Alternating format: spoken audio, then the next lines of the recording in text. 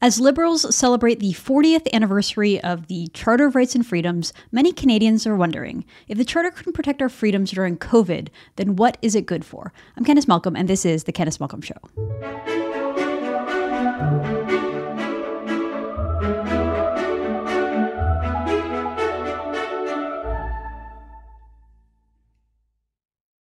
Hi everyone, thank you so much for tuning into the podcast. So as you probably saw, there was a lot in the media last week about the Charter of Rights and Freedoms, celebrating the Charter, acting as if that was the creation of Canada, as if Canada didn't have a constitution prior to it, as if Canada wasn't really a country prior to it. Liberals love to hold up the Charter as the sort of golden point of Canadian government and why we have our very freedoms. It was signed into law about 40 years ago in mid-April. So Liberals over at the Globe and Mail celebrated this. They had a piece saying Canada's charter turned 40 on Sunday, and it's still as radical and enigmatic as it was back in 1982.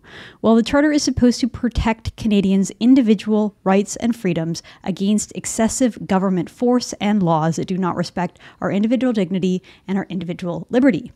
But as we all experienced during COVID, heavy-handed government edicts routinely upended our most basic human rights. Our religious freedoms were not upheld, as Section 2 is supposed to guarantee. Pastors and church ministers were arrested and jailed for the crime of holding a church service, while meanwhile up the street, Costco and Walmart and big box stores were allowed to stay open with no harassment from the government whatsoever. Also, in Section 2 of the beloved Charter, it lists fundamental freedoms like our right to free speech, to freedom of assembly, to press freedoms, which of course were all violated by Justin Trudeau and his Emergencies Act, which disproportionately used force against peaceful protesters. The Charter is supposed to protect our mobility rights. Let me just read from Section 6. Every citizen of Canada has the right to enter, remain in, and leave Canada. Rights to move and gain livelihood. So every Canadian has the right to move to or take up residence in any province and to pursue the gaining of a livelihood in any province. Now, of course, it has not been the case in Canada for over 2 years now. So many Canadians are still today barred from travel. They can't even flee the country if they wanted to. So today I want to talk more about the Charter and its many failings, and to help me do so, is our friend John Carpe. John Carpe is the founder and president of the Justice Centre for Constitutional Freedoms, which was formed as a voice for freedom in Canada's courtroom. John has received the Pyramid Award for Ideas in Public Policy in recognition for his work in constitutional advocacy. The Justice Centre's mission is to defend constitutional freedoms for Canadians through litigation and education. John has devoted his entire legal career to defending constitutional freedoms through litigation and education by resisting the unjust demands of intolerant government authorities. So, John, thank you so much for joining the program. Glad to be with you, Candice. Okay, so let's just ask the basic question. Why didn't the Charter protect our freedoms during COVID? Two reasons come to mind immediately. One is that Canada has too few courts, too few judges, and so it always takes years for important issues to get a court ruling, compared to the United States, where they seem to get court rulings on very significant lockdown measures, masks, quarantines, all kinds of issues, and they get their rulings in weeks or sometimes months. And in Canada, it's never in weeks or months. It always takes years. And that's a problem when you've got governments violating our rights and freedoms. We are into the 25th month, 26th month. The hardest part about the 2 weeks to flatten the curve has been the first 2 years. And we don't have too many court rulings yet. We have one in Manitoba, and the other ones are moving through at the pace of molasses in February.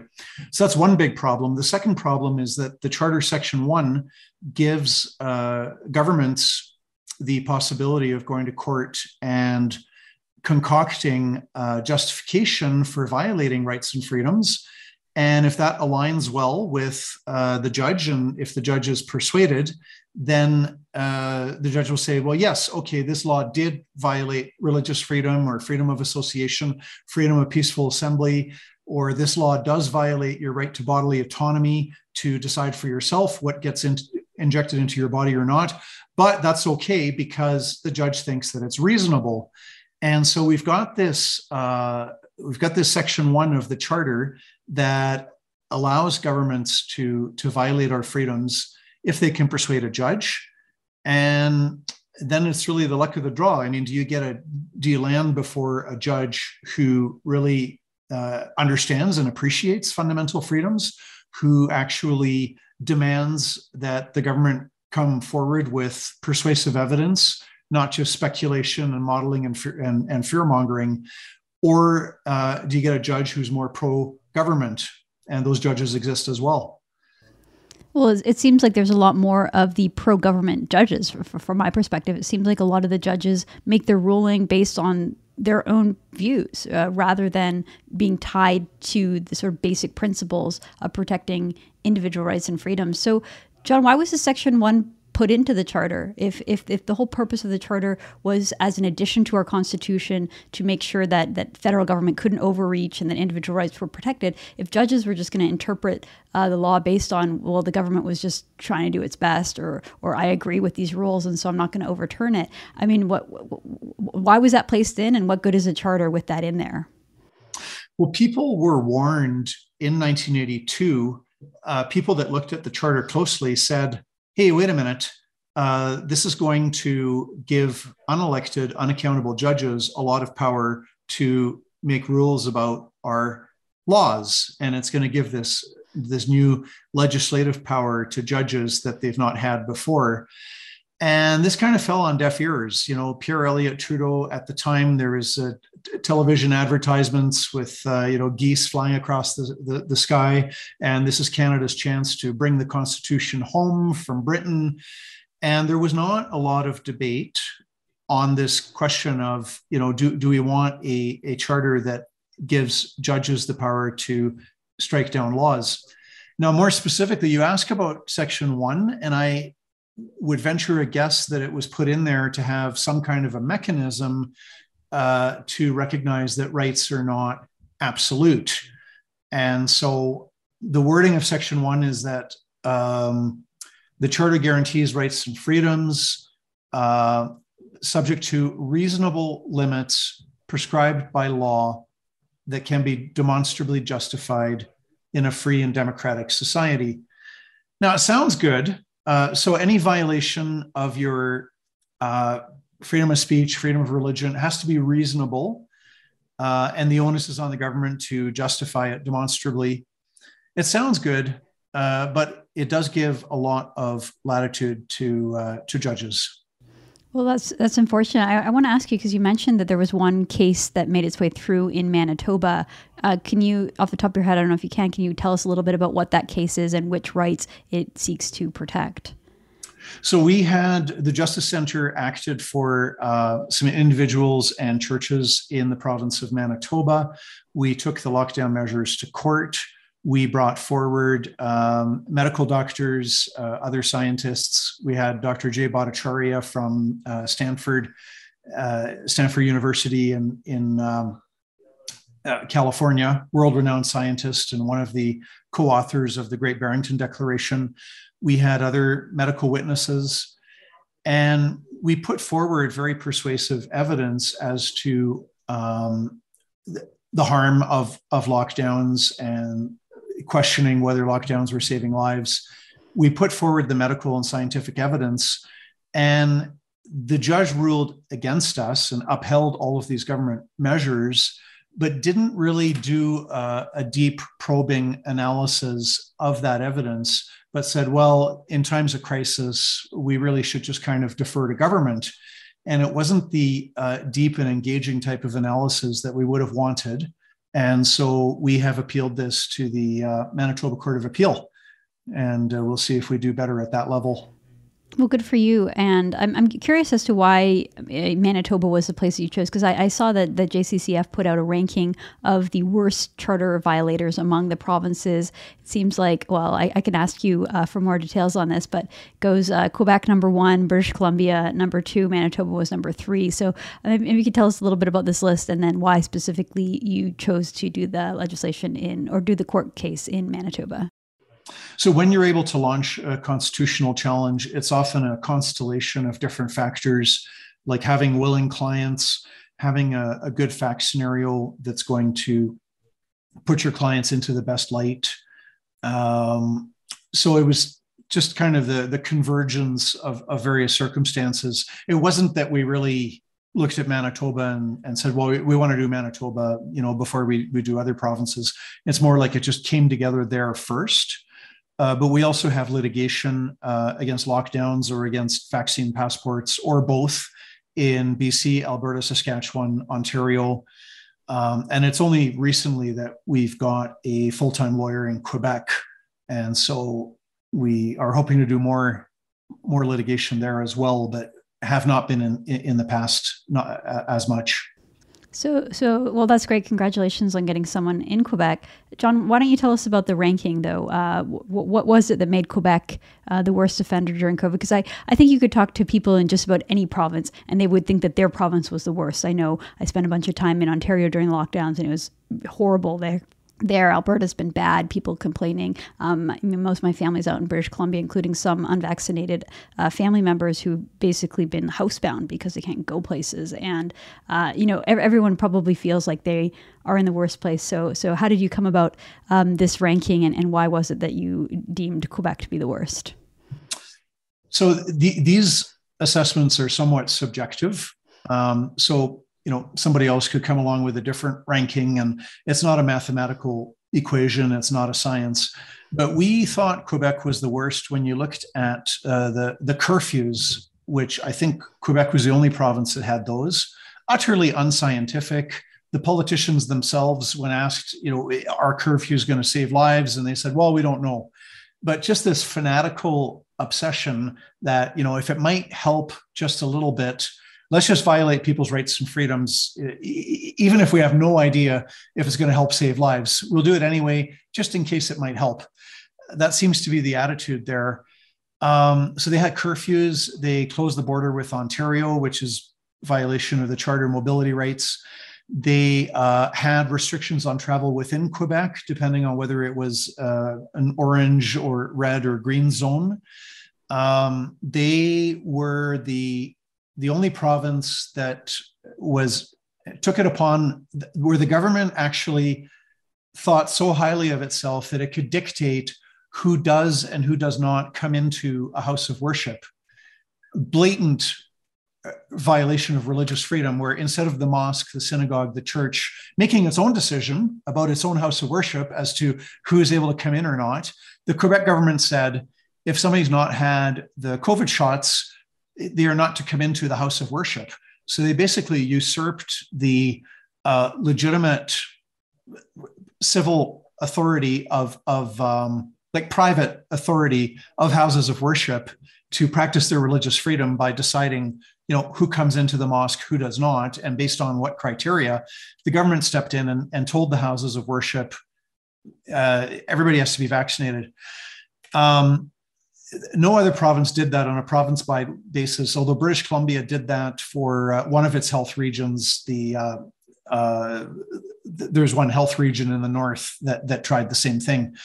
Other provinces violated religious freedom less severely. British Columbia did close houses of worship entirely for a year and 2 months, which puts it up right behind Quebec.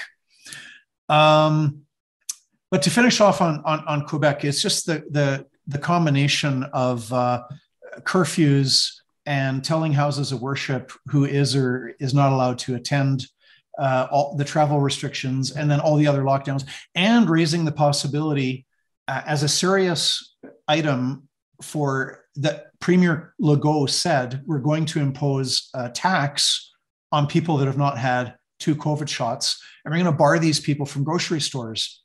Now, the government backed down, may have been related to a warning letter received from the Justice Center and from our Quebec lawyer. I don't know. They backed down. But the very fact that the Quebec government would actually seriously consider and announce that they were definitely going to impose a tax on people based on vaccination status. Very last point on Quebec, they still have mask mandates. The only place in Canada, probably the only place in North America, where you have to wear a mask when you're in public spaces. It's really remarkable that we are still living in this sort of dystopian nightmare. John, there's been a lot of discussion recently about the sort of robustness of our institutions, the strength of our ability to sort of move on from COVID. You wrote in a recent op-ed with the JCCF, you compared communism to Canada's pandemic response. You said the utopian goal of communism and the utopian goal of a world with no COVID, both ideologies have been used the same way to trample human rights and constitutional freedoms. I'm wondering, like when you hear, for instance, conservative politicians say that Trudeau's acting like a dictator, and then the response from the Laurentian elites in the media is just to absolutely clutch their pearls and say, how dare you say something like that about Trudeau? But yeah, at the same time, we've lived through 2 years of just heavy-handed, really, really intensive government overreach. Yeah, I wonder if you could kind of elaborate on your comparison of communism to our COVID reaction, and then speak more broadly about the robustness of Canada to withstand these kind of emergencies that take 2 years to trample on our rights, and we're still not completely out of the woods. So governments never take your rights and freedoms away without proffering a good pretext or a nice sounding excuse. So dictators need an enemy. Who could be the enemy? Well, it could be, let's look at communist Russia, 1917, right on through to 1991. The enemy is capitalism, capitalists, wealthy landowners, people that oppress the workers. They are the enemy. So in order to fight the enemy and build our socialist utopia, we have to take away your freedom of speech, your freedom of religion, your parental rights to raise your own children as you deem best, your freedom of association, your freedom of peaceful assembly. We're taking away all your rights and freedoms, but it's for your own good, because we got these evil capitalists and aristocrats and landowners and factory owners that are oppressing the proletariat. So we have to fight the bad guys. Therefore, we need to take away your rights and freedoms. Now, that's a dictator's playbook. It's over and over again. Adolf Hitler in Germany said, you have to be very afraid of the communists and the Jews. And so we got to protect Germany from Jews and communists. So we're going to take all your rights and freedoms away. And that's exactly what the Nazis did. As soon as they came to power, freedom of speech, freedom of association, freedom of peaceful assembly, the full freedom of religion, mobility rights, everything was taken away. And a lot of people supported it, sadly. That's another thing about the dictators. Another example would be some right-wing military dictatorships in Latin America. Who do they say the enemy is? The enemy is the communists. So we got to protect you from communists. Therefore, we're going to take away your rights and freedoms, and we're going to lock you up in prison and torture you, and we're going to have death squads, all in the name of fighting communism. Right? The governments have committed horrible atrocities in the name of fighting communism. You've got Idi Amin in Uganda, in East Africa, over 300,000 citizens murdered. And he went after the Asian minority. The 1% of Ugandans were East Indians, and he forced them all out of the country. Many of them came to Canada. So now it's the same playbook. The enemy is not, communism or capitalism or terrorism. The enemy is COVID, and that extends to people that don't want to take the vaccine, whom our prime minister has described as anti-science, misogynist, extremist, racist. Should we tolerate these people? You have that kind of demonization of a minority. And so people who don't see the playbook, I think, are probably just ignorant of history, because it's the same thing. When governments take away your rights and freedoms, they will create an enemy, and they will proffer a nice sounding excuse for taking away your rights and freedoms. Well, it's so interesting to see, because I think you're completely right in your assessment of what is going on. And yet, John, so many of the people who are doing just what you say, or excusing someone like Justin Trudeau and doing that, were the same people who were out last week, banging the drum of Canadiana, saying how wonderful and enigmatic our charter is. Almost like ignorant of what's in the charter and what the charter was designed to do and what the charter was designed to respect. So why is it that we have people who call themselves liberals, used to wrap themselves in the charter, who are the ones out there doing that? And we saw it clear as day during the trucker convoy when Justin Trudeau came out on day one after being in hiding and having COVID and whatever else was going on with him, saying these people are Nazis. These truckers are Nazis. So if you're standing with them, you're standing with people waving swastikas. Why don't they have the self-awareness? Why don't they understand what the purpose of the charter is and what the meaning of the term liberty is? How do they square that circle, and why the hypocrisy, why the lack of self-awareness?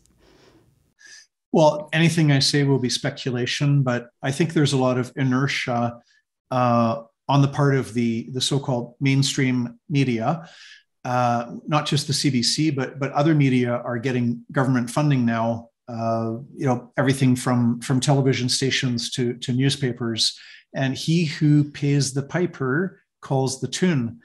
And so you've got government-funded media who are preaching and proclaiming and promoting the government's narrative on COVID, on treatments for COVID, on lockdowns, on vaccines, everything in the past 2 years. We've had the mainstream media kind of beating the government's drum, promoting fear, suggesting falsely that COVID is as dangerous as the Spanish flu of 1918, following the government's line on claiming that there are absolutely no cures or treatments for COVID whatsoever, proclaiming this message that lockdowns are saving lives, that lockdowns are doing more good than harm, preaching the gospel on the vaccines, that they are safe and effective. The media have been cheerleaders.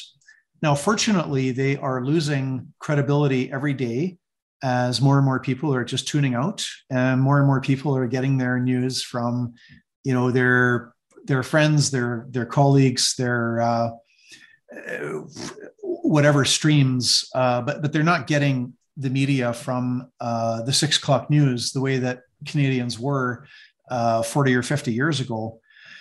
So I think that there's a bit of a bubble there, and there's a disconnect. And for Canadians that were not on the ground in Ottawa, it was the mainstream media did push this message that these truckers were dangerous, violent criminals. And sadly, I think that message has probably sunk in to the minds of at least some Canadians, hopefully not too many. I agree with you that more and more people are tuning out, getting their news directly from the source. That was one of the great things that we saw during the convoy, was that a lot of Canadians were just streaming videos themselves. There were these viral videos going everywhere on TikTok and Instagram with millions of views, particularly among young Canadians on those platforms. But I think even older Canadians, rather than going to the CBC, they might get their news directly from the JCCF or True North or some alternative. So there is some hope. I want to ask you again, though, about Canada's institutions. Do you think we're in a good shape as a country? What do you think of the Charter at 40? What do you think of the broader constitutional structure? How can we make these institutions more robust? What needs to be done? Boy, that's a very big question. We're in bad shape. We have a breakdown in the rule of law. It was just striking and disgusting to see how the difference in 24 months between the Aboriginal and environmentalist protesters in February and March of 2020. So right around the time that COVID was starting to become an issue, we had people blockading railway lines, making it impossible for ships in Halifax and Vancouver to unload. And the cause they were fighting for was anti-pipeline, in the name of traditional Aboriginal territory, even though the elected chiefs in those areas were pro-pipeline and were looking forward to, the job creation and getting their 80% unemployment rates, which you see on some reserves, getting that down and getting people working. But in the name of Aboriginal rights, in the name of the environment, in the name of, anti-pipelines, we had these protesters that blockaded railway lines in Canada. And the Prime Minister's response was to negotiate and to say, we have to be patient, even though that was definitely criminal conduct, to blockade a railway line to blockade a highway and prevent any traffic, not just slowing down traffic, but an outright prohibition on train travel. So then fast forward to 2021, we've got vandals in Manitoba at the legislature tearing down and vandalizing a statue of Queen Victoria, which is criminal conduct, and police just stand by and watch. And then we get the truckers in Ottawa, not a single trucker charged with any crime in the first 3 weeks that they're there, which tells you just how not illegal their behavior was when there wasn't a single criminal charge. So there's no charges laid, no arrests made. And then you get this crackdown where the Prime Minister imposes martial law on the country, the Emergencies Act, and declares a national emergency. And next thing you know, we've got police horses trampling women. You've got unarmed protesters getting beaten by police clubs. And you get this aggressive physical repression of a peaceful protest. So the double standard is glaring. That where we're at in Canada is that if you're demonstrating for a cause that the Prime Minister is sympathetic to, even if you're blatantly breaking the law, you're not going to get in trouble. Conversely, if you're protesting for a cause that the Prime Minister disagrees with, like our charter rights and freedoms that have been taken away from us the past 2 years, well, then we're going to have ruthless physical suppression of peaceful protest. That double standard is a violation of the rule of law, and it's very, very scary. Well, and you forgot in there that during the very, very beginning of the pandemic, right when no one really knew what it was, and everyone was told to just stay inside to avoid catching this thing, all of a sudden we had a American-inspired Black Lives Rally movement that swept across Canada, even though it had nothing to do with our history or our justice system or our policing. And the Prime Minister himself went out to that protest right, spring of 2020 when COVID was brand new, and then you had a bunch of epidemiologists and doctors saying that fighting against racism was so righteous and just that you couldn't catch COVID from getting it. So, we've had those contradictions for a long, long time. John, it's not a healthy society when, you have a Prime Minister who routinely breaks ethics rules and, gets a slap on the wrist and gets to continue on. It's not a healthy society, what you just described. So I just had a final question for you here. We talked a little bit about how most of the restrictions are lifted, but they're not all lifted, particularly there's still many restraints on people who are unvaccinated. Further lockdowns are looming. We never know when they're just going to get brought back in. It seems like the provincial government doesn't want to let go of those powers just yet. So what is the JCCF doing to protect us going forward? And how can Canadians ensure that our rights are protected and that this doesn't just keep happening again and again and again? Well, we've got court actions across the country, but I've often said that the winning in the court of public opinion is even more important than winning in the court of law. Because if public opinion changes and people recognize how harmful and destructive and how utterly unscientific these measures are and have been, when that public opinion changes, you're going to see change in the law. So the best thing that people can do is to try as much as possible to be in dialogue with others. Some people, you got people on both extremes that you can't talk to. I mean, some people, they're just 100% pro lockdown. They don't want to hear anything. They completely buy into the government and media narrative. And there's other people, equally passionate on the other side that are not going to be persuaded that lockdowns were good. But there are people in the middle that are not firmly decided either way. Those are the people that need to be reached. So people can, hand out brochures. The Justice Center has mailed out hundreds of thousands of brochures to people that will get a pack of 50 or 100, put them in the mailboxes of their neighbors. If anybody wants to do that, contact info@jccf.ca.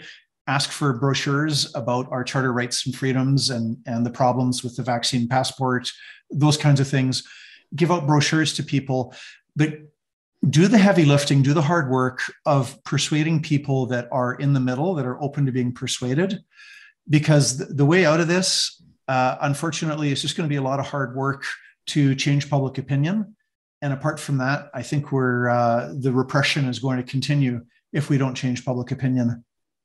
Well, I think that certainly with the trucker convoy, there was a little bit of optimism and good news there, because the fact that the truckers went out there, they were greeted on the side of highways in minus 30-degree weather by families and people waving Canadian flags. And many people did rally around those truckers. Many more appreciated them silently at home or quietly, and you're hearing more and more of that. So, definitely the truckers changed the tone, and I think that the work that the JCCF does is incredibly important in pushing back against just out of control government overreach and activism. So, John, we really appreciate what you do. Thanks for your time and coming on the show, and we hope to have you back again soon. Thanks so much for the invitation.